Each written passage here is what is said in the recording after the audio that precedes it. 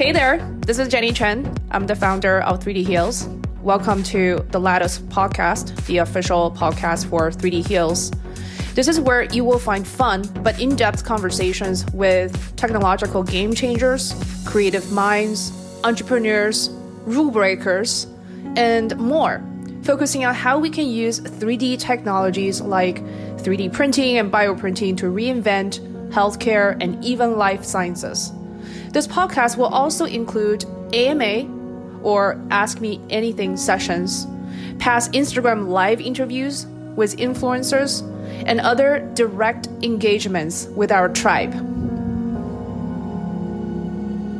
Hey, Jenny. Hey there, Robert. Can you hear me? Everybody, I think people are trying to join us. Give them a few seconds. Mm-hmm. And how's the background noise? I've got printers whirring behind me. Actually, I think your headphone is perfect. It really cancels out a lot of those external noise, so it's good. Cool. But anyways, let's get started. So everybody, welcome. And remember to comment below. And if you have any questions, feel free to ask, and we'll try to incorporate them in our conversation. So our guest today is Robert. Oh my God! I actually learned how to. I actually learned. I googled how to pronounce last name. It's Italian. Let me try this. It's Pugliese.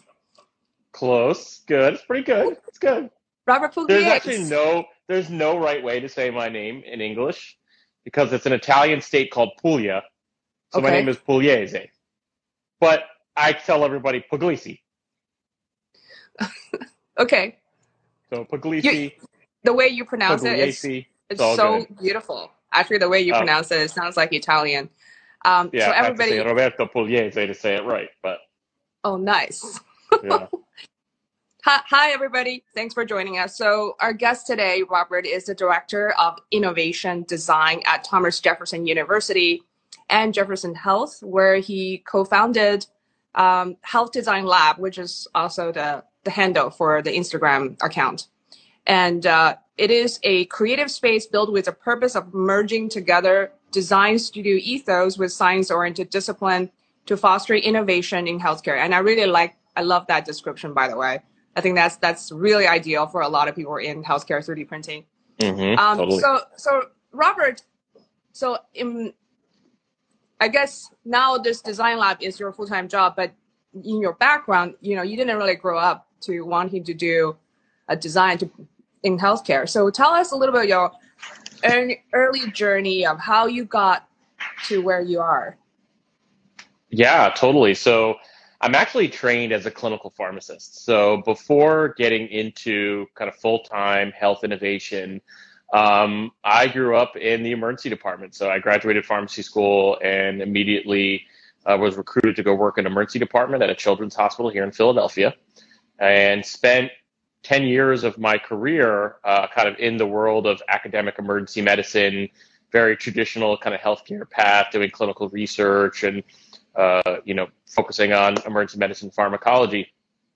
And while it seems kind of random, I think that I ended up taking this journey into innovation, and that's kind of where I discovered 3D printing and began my work in 3D printing. I think if people have known me a really long time know that I've always been a tinkerer and somebody who likes to fix things. And, there's a lot of things that are broken in healthcare. And, when you're doing traditional healthcare work, whether you're a physician, nurse, pharmacist, or anybody for that matter, or a patient, there are a lot of kind of frustrating things on your day-to-day experiences, right, working in healthcare. So I think I began to, be more and more drawn to innovation because I saw it as an outlet for a lot of my frustrations as to try to fix what's broken in healthcare. And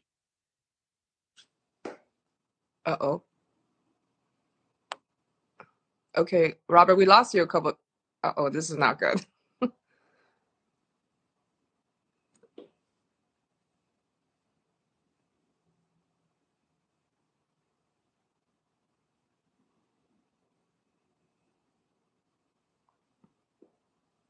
Sorry, guys. This happens sometimes with Instagram connections. It's just. Am I back?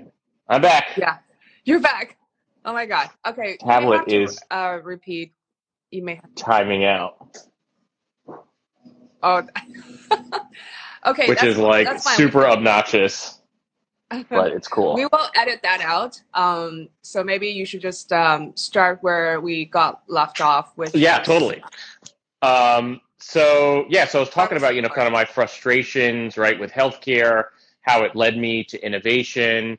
I kind of ended up, I was lucky enough to be in a place where I found other people who were like-minded to me and who had the same frustrations. And in emergency medicine is, I think, like really is a breeding ground for innovation because we are exposed to kind of so many of the woes of society meets the woes of the healthcare system.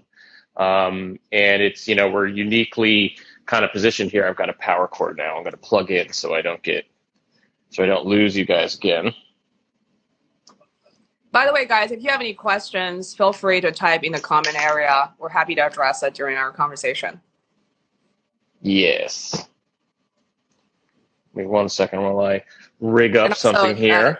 Technology failure is the common scenario in our it's part of innovation is addressing the failures in technology. So now that I'm nice and crooked. So like those frustrations led me to find other people who had like-minded kind of frustrations, and we were able to create something really unique. And that became the Health Design Lab. It started as an educational program for medical students at our organization, and then grew to become something that kind of encompassed a lot of different realms, including, hey, I think I got it. A lot of different realms, including, it started with medical education, but then it expanded into kind of this space where we were in this world in the space between the world of health and design. And we realized that it wasn't just students who needed to learn this, but I think everybody in healthcare. And that's where we got started. And I could talk more about kind of where 3D printing came from and all this, but it starts making more sense as you go on. Well, one question I always ask to a lot of guests is also I realized that a lot of people started to be interested in design and tinkering and all these like different ladder career trajectories at a very young age. Like we have people who are interested in, computer science or design or even 3D printing as a teenager. Like what was your early life experience that you think that kind of draw you to this field? So what's funny, when I was really young, I wanted to become an inventor. I think I have this like weird booklet of sketches of different vehicles and buildings and like weird like public infrastructure things that I would create. I really wanted to, and I was always tinkering, building things, and I really wanted to create, but I was discouraged when I realized that, kind of engineering is a really kind of math intensive field, and my brain just doesn't work too well with math. It was not my strong suit. So, over time, I kind of turned that into a biology focus. Biology came a lot more natural to me, and the pharmacy, despite being incredibly complex, was a lot easier than any kind of mathematics to me. So I put that aside, became a tinkerer, a fixer of humans, and then, but it was always there. Like I always found myself, like I always had some weird tinker lab in my basement, and I am so lucky. I consider myself lucky every day that I was able to kind of like, now I do that as my job, right? So now my job is I take all this experience, I have working in healthcare, and I'm able to bring what I think has always been a part of me, that kind of incessant curiosity for learning and problem solving, and apply that in a really broad sense to the point now where, 3D printing is one of the core things that we do here in the lab. But, our work now expands to public health work. We're running community vaccination, so COVID vaccination and testing sites with the city of Philadelphia. Our educational mission continues on. And, we even do kind of, we run some medical device development programs here at Jefferson as well with students and professionals. So it's amazing, that I've been able to kind of touch all these different areas, and the thing that kind of, again, brings it all together, that's why we call it the Health Design Lab, is design, right? When I discovered design kind of by accident. It's not something that I had the language to understand as a healthcare, a healthcare provider. I knew what design was because we all experience it. And I think we all have our own definition of what design is. I didn't fully appreciate the impact and the power and the ubiquitousness of design in both our personal and professional lives until I began to learn the language of design and what it is.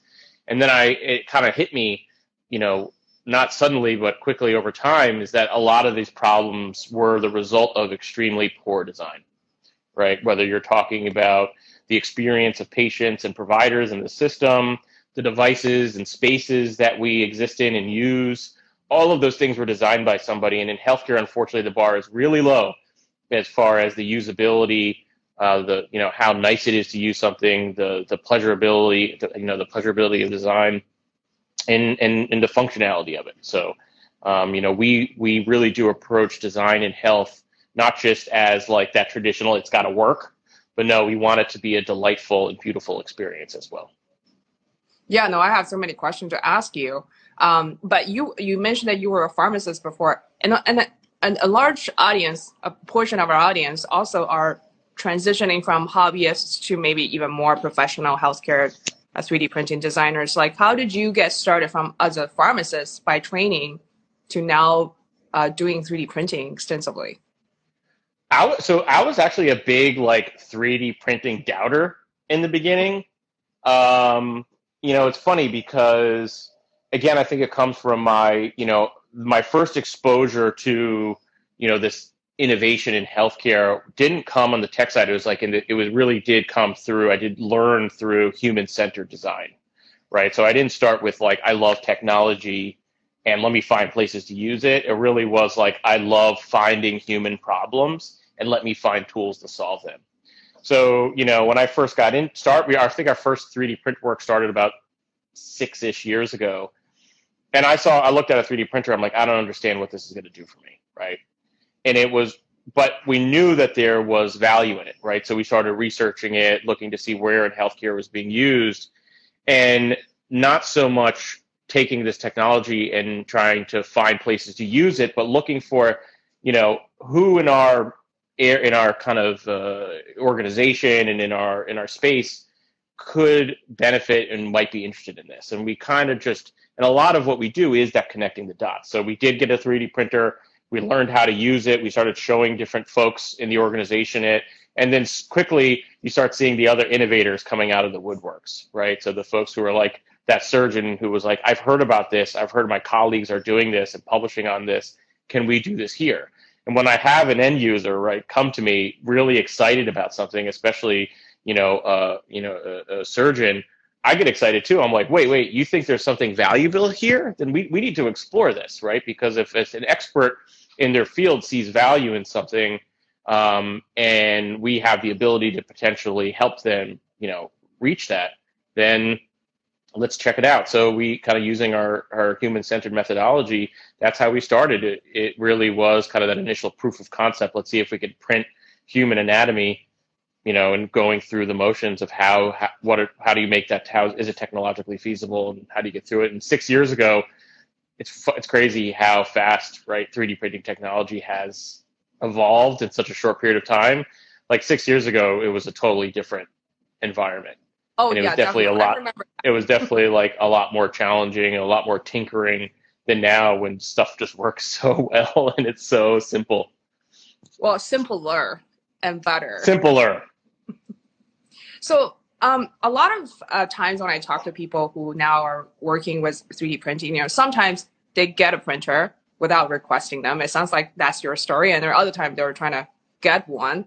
Now, question is, a lot of organizations don't even know what 3D printing is still. I mean, how did you get your first printer? And what was it? Do you remember? I do. Our first printer we purchased was a Ultimaker 2 Go. It was like this little tiny, FDM QB printer that you could put in a backpack and take it around, because I really wanted to be able to take this thing around to different we were teaching classes at that time. We wanted to be able to bring it to classes. We were visiting different clinics and different, meeting spaces in the organization. So we wanted to be able to bring it with us. So that was my first kind of tinkering printer. And I learned how to 3D print at a local maker space. I just signed up for classes, and, they taught me how to print on some pretty rudimentary open source printers. I still remember I laugh sometimes still because I remember I wanted to print a whole bunch of one thing. And this makerspace had, 5 or 6 3D printers that I could operate at one time. So what I did was I brought one spool of material, because I just did the math, and I was like, yeah, each thing will be this much material. Let me just bring, all I need is one spool. I showed up with one spool of material trying to run 6 printers, and they looked at me like I was insane. They actually let me try it. It was not successful. Oh, okay. Well, you were doing math. Hey, you're not really good. I was my pharmacist brain, right, taking over. I'm like, all right, I need 650 grams. I just need one spool, whatever. So I was sitting there unspooling material. So a lot of trial and error, but that's how I learned. I really just learned by just trying things. And I quickly learned that the challenge is not the 3D printing, right? The challenge is the design. Yeah. It kind of that continues to be, I think, the a true thread through all of our work is that you can master the technology pretty quickly, but solving an actual need requires kind of constant iteration, prototyping, and effort and collaboration. Yeah, I think one of the guys mentioned that 3D printing, that machine, the hardware part is just like a shovel, right? The question is, how are you going to dig that hole and where, and all the strategies surrounding digging a hole in the ground. Obviously, that's a very rudimentary comparison. But I know that you brought us some very cool clinical cases, and this is Instagram Live. I wonder if you can show us some of those cases. Totally. So I've got my show and tell table all set up. I don't want to let's see if I'll be able to get this. Well, first I'll show you around my lab. So this is the health design lab. It's we've got Nice. 4 Ultimaker S5s, and then 4 Form Labs 3s and 3Bs. Yeah. Those are kind of our workhorses. So we started with not open source, but we started with prosumer grade devices, and we've continued to utilize prosumer grade devices because one of the things that we've always wanted to approach this work from is a concept of sustainability. So actually, let me just flip you around. It's even easier. What's a prosumer? That's a new term that you're coining. Oh no, totally. I did not make that up. I will not take credit for that. So prosumer is if you think about a consumer grade device, right? Like a standard inkjet printer, right? A consumer grade device, generally you open up the box, you read the instructions, and it works. A prosumer grade device is almost there. You how I 3D printed that too? No, just kidding. A prosumer grade device, right, is still accessible to your average computer, right? To your average individual. You don't need to be, let's say, an engineer or have professional level training to be able to utilize it. But it's not like your average person would need to work a little bit harder, and there's a little bit of that tinkering factor in order for you to have 3D printing success. So we call them prosumer grade devices, right? Because these are not industrial grade machines per se, but they do offer a high level of precision and control. And now, even with the advances recently, even FDA approved workflows, which is a nice, valuable have when you're doing work in healthcare. But we took that route really because, again, we're always thinking about sustainability. Can we sustain, how do you sustain a practice like this in healthcare, which is, very much focused on outcomes, and the payer system is very complex, and being able to utilize technology that's really quite affordable, I think was always an important strategy for us.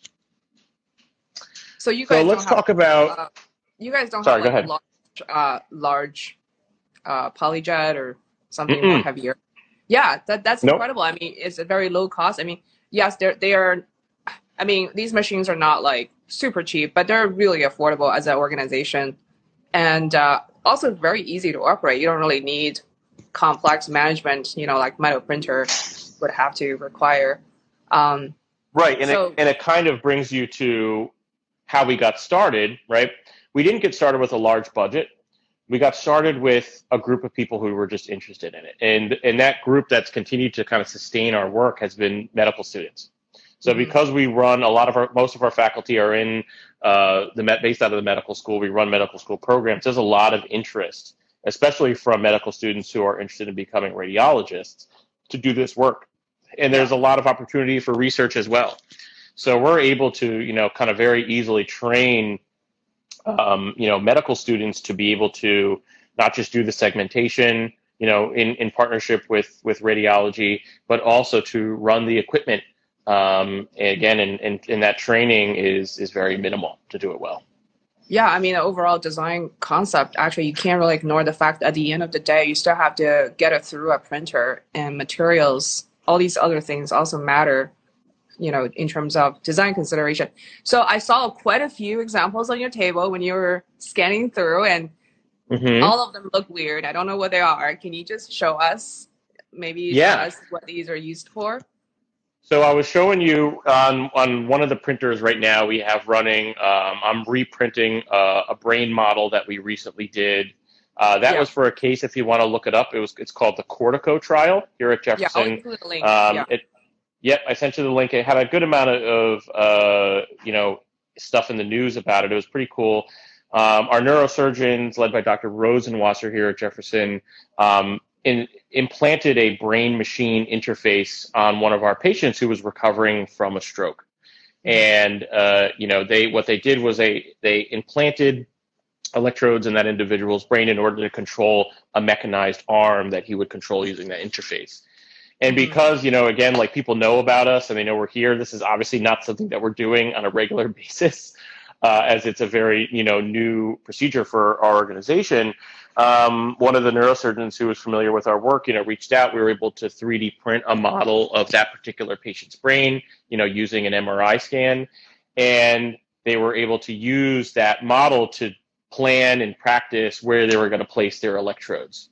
I sent you that link, which has a really cool picture of like the little like mini tape practice electrodes that they put on the cortical surface of the brain. And we have a lot of use cases like that where really it's not technically advanced, right? It didn't require super advanced workflow, multi-materials, really advanced technologies, right? Creating a model of the brain using segmentation software is relatively straightforward if you know the workflow. And 3D printing a brain that is literally all you care about is the cortical surface is also really straightforward. The cool thing, like the innovation there, is just that connection, right? The fact that these docs just needed to practice where they were physically placing these very small and very precise things, and having a 3D print was the perfect tool. Yeah, I So that mean, was really cool. that yeah, it may look low tech to some people, but it actually is. I would consider high tech because in the past, if you want to have a model that looks like a brain, it costs thousands of dollars using injection mold process. But Yep. now you can do it in your office for at max $100, right? Materials and times and stuff like that considered, or something like that. So yeah, no, I think actually it is beneficial. And the other question I have is, I think you mentioned that the doctors want to practice. How much more value do you think the 3D printed model add to like 3D reconstructed images on a monitor, for example, Mm-hmm. like I virtual think planning? that's a great point of discussion, and I think that's why I still always lean on the design process, because the 3D model the physical 3D model may not always be necessary. And I think that's part of the design process that we go through, right? Anytime a surgeon or a physician comes to us with a project, we sit down and we say, what are your goals? What do you need to do? And then what tools can we help you with in order to achieve those goals? And a lot of times, right, it is a physical model, because there is something really important about that kind of three-dimensional tactile feel, right? Yeah. So there's something about, being able to hold a model that it's the one-to-one dimension that you'll experience with your patient. And surgeons really are, right? They really do work in three-dimensional space, whereas radiologists are masters of like radiologists are just masters of being able to translate what is two-dimensional into a three-dimensional understanding of pathology and human anatomy. Your average person just simply doesn't do that quickly. So, for folks who are kind of three-dimensional thinkers, being able to have that tactile experience really does create a different, level of understanding for somebody. Yeah, I mean, I've been practicing radiology for almost a decade, more than a decade, probably, if you consider residency. And there is absolutely a disconnect between imaging and surgery. And I still am unable to actually make that connection oftentimes. Part of it is because surgeons are the real people who actually go into the field and touch and cut and maneuver with in a pool of blood oftentimes. So, I mean, thinking back in the days when we don't have 3D printing, it's kind of scary. Like, no one is practicing really outside of the patient. Everybody was practicing on the patient basically first time they open it up. It's like, whoa, what a surprise. Like, do you really want that? Yeah. And then, I think there's a lot in the research I'm happy to see the body of research growing, right? That shows the value of 3D models in surgical planning. But I think another area which is often overlooked is in another kind of area, and that is patient education, right? Which is like a term that you see used a lot now as an enhanced consent. Because if it's hard for us folks who are in healthcare and understand like human anatomy to look at a CAT scan, right, or look at an X-ray or look at an MRI and be like, and understand what I'm looking at, to imagine that your average patient, when they're in their kind of pre-operative visit and somebody's pointing at a screen of some, blurry black and white objects that they know what the heck you're pointing at, while they nod their head yes in agreement, right? Like having new tools to enable that education to be more effective. Again, thinking about that human-centered approach. If you were that patient sitting in that chair, you have no idea what's about to happen to you. You have a million questions, but don't know how to begin to answer them. Having a tool, right, like this, that looks like a big blob. Tell people what this is. I kind of know what it is, but so this is a liver, right? This is a scale liver model that we did a small study on looking at patients who are going to undergo partial liver resections with one of our liver surgeons here. Mm-hmm. And, and what is the orange stuff and what is the blue stuff and the red stuff? Yeah, totally. So here you have, right, your two major vessels. So you have your vein artery, and then you can see kind of the red and blue are the major kind of vessels going through the liver, just the major branches. And that little orange blob that's kind of floating in there is tumor, right? Yeah. And this particular tumor is sitting right on the end of a major kind of arterial vessel. You can kind of see it there. And again, what was fascinating about this, and here you get a really good, just this process, I remember talking to the surgeon, this is a very experienced surgeon with a ton of experience doing this. And frequently we hear that, we hear from very experienced physicians that, I've been doing this a long time, I know how to do it. Right. But then they get a new tool in their hand and they're like, oh, wait, this actually gives me new information that I didn't have before. So sometimes like even just being able to manipulate something and you can see like suddenly now from this angle, you see that there's a space there between that artery and that vein, where when you were looking at it like this, right, it was like right on top of each other. So yeah, and that artery is leading to that tumor. It is. Yep, certainly. So not only was this valuable though for the to help that surgeon practice and pre-plan, but we would show the patient, right? We would show the patient this model beforehand, explain what the procedure was. In resection cases, there's a lot of discussion around, how much of the organ can be salvaged, it can remain, right? And it's really reassuring to patients. Time and time again, we hear that it's not scary, right? More information is not scary. And this is an assumption that people in healthcare have been making for a very long time. The idea that, if you give your patient more information, it's a bad thing. Well, inevitably, time and time again, we see with these types of models that it's not seen as a bad thing. More information is valuable. It enables somebody to understand the procedure, ask better questions, right? Be more confident with their decision making about the procedure that they're about to undergo.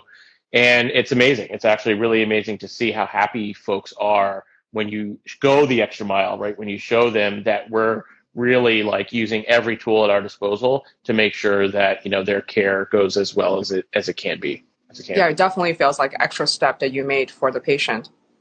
I mean, a lot of times, like from me as a radiology, it's not like I don't want to share information. It's really I don't know how to, because one sentence will lead to like 100 other questions. Like I don't even know where to begin because we weren't really trained to communicate with patients as a radiology. Like we're trained to talk to doctors with like Latin. So I think these kind of models definitely would really help bridge that gap of communication. Yeah. So we're approaching the end of our interview. I want to hear what is your short and long-term goals? What are some of the challenges you want to conquer? What is your vision? Like a final statements kind of. Yeah, I mean, there's amazing work being done all over the country, all over the world in this space. And there are some great organizations, right? Like groups like yours who are trying to bring people together, educate folks. Groups like RSNA, right, the Radiological Society of North America, the 3D SIG group there is doing really important work from the academic side and making sure that we're creating support for these services to be available. But I think we really are still in the beginning stages where you just have a lot of people who are stranded on these islands who are trying to figure out either you started a small service and you're trying to figure out how to grow it, how to make it sustainable. You want to bring this into your practice, right? Whether you're coming from radiology or coming from surgery, there's a lot of opportunity in the therapies, right? In occupational and physical therapies for these types of tools to be utilized. And all these people are just basically trying to figure it out on their own. So I think there's a lot of work to be done, again, like the groups I mentioned, to bring folks together, to provide tools to so that they can, do this work quicker and better and not have to create everything from scratch and build upon that of others. But then also there needs to be some training. One of the things that I feel really proud about our group is that, yes, we are providing a service at our organization, but we're also teaching a lot of folks, right? Every medical student who's coming through our program is learning about, advanced imaging techniques and technologies. They're learning about 3D printing. They're learning about human-centered design to the point where we even have fellows now. So we're in our 4th year of our fellowship. Medical students, usually they're interested in surgery or radiology, will take a whole year off to spend with us just to do research in this arena. And so it's really amazing that we're kind of creating these new experts, right? These physicians of the future who are going to go to wherever they go, having this knowledge and skill in their back pocket, right? So they can begin to grow this work elsewhere. Because I think that kind of building that ecosystem of education is also a really important part of this. Is there any way that an outside non-medical student can access to these educational resources? Because, like, for example, people like me would love to see what you're teaching and learn. Yeah, and we collaborate with a lot of other groups. I work with a local engineering program. They have a really great, there's all these teachers are doing really amazing things. I work with a local engineering program that is teaching segmentation to biomedical engineers, right? And talking about 3D printing in healthcare. And then you have OT programs that are teaching it. And then you have medical programs that are teaching it too. So, we have a very open policy. We're always willing to share kind of how we do things and our approaches. But at the end of the day, there does have to be investment, right? There does need to be an investment on the part of the organization and the school to say, I want my students to be able to learn this, right? And that's why, we do a lot of work with the medical school, because the medical school a number of years ago decided that they wanted to invest in students who understood things like design and human-centeredness, right? And these programs were grown from that investment. So currently these are available for medical students who, I'm assuming, don't pay to learn from you. Correct. It's part of their curriculum and part of their extracurricular kind of opportunity. But we also take a lot of interns, right? Like, if it wasn't for COVID times, we used to take interns from schools all over the country. We've had to scale a lot of that down because of COVID and just the complexities around it. But I've got 4 medical student interns and we've got a couple interns who are going to be working with us on bioprinting. We've got a bioprinting space here in the lab as well. So, those are always places for folks who are really interested to learn. What is that? All right.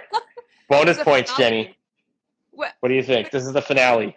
Okay, You know what this is. If I hold it upside down, do you Okay. understand? Do you know what it is better? Oh my God. First of all, there is a lot of things blocking. It's got to be some kind of tumor on top of. No, is that a brain? Is This that comes like off. Nope, Oh. not a brain. It's very large, right? What could be this big? Here's a cross section. Is this a uterus? No. Oh, you're close. Yep, that's it. You got it. It is a uterus. Can you my name God. that pathology? Previa? You got it. I think. This is where my understanding falls apart. It's either percreta or I think it's percreta, placenta percreta. I can't believe you guys printed out a giant uterus. I mean, that's like. So we do a lot. What's the red and the blue part? It's just veins and placenta veins and artery? Like you got it. So you have placenta, right? That's gone through the myometrium. This is a tremendous vascular bundle. Yeah. And this is actually bladder that's sitting kind of sandwiched right below that vascular bundle. Okay. So we've got a really fantastic high-risk obstetric service at one of our hospitals, at Abington Hospital.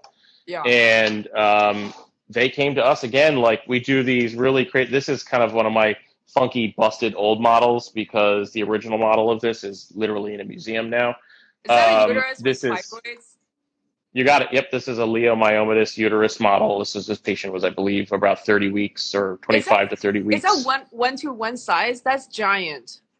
Yeah, correct. It is 1-to-1 size. That is crazy. Wow. Right. So you can see all the fibroids penetrating, how they go through. Here's the placenta here.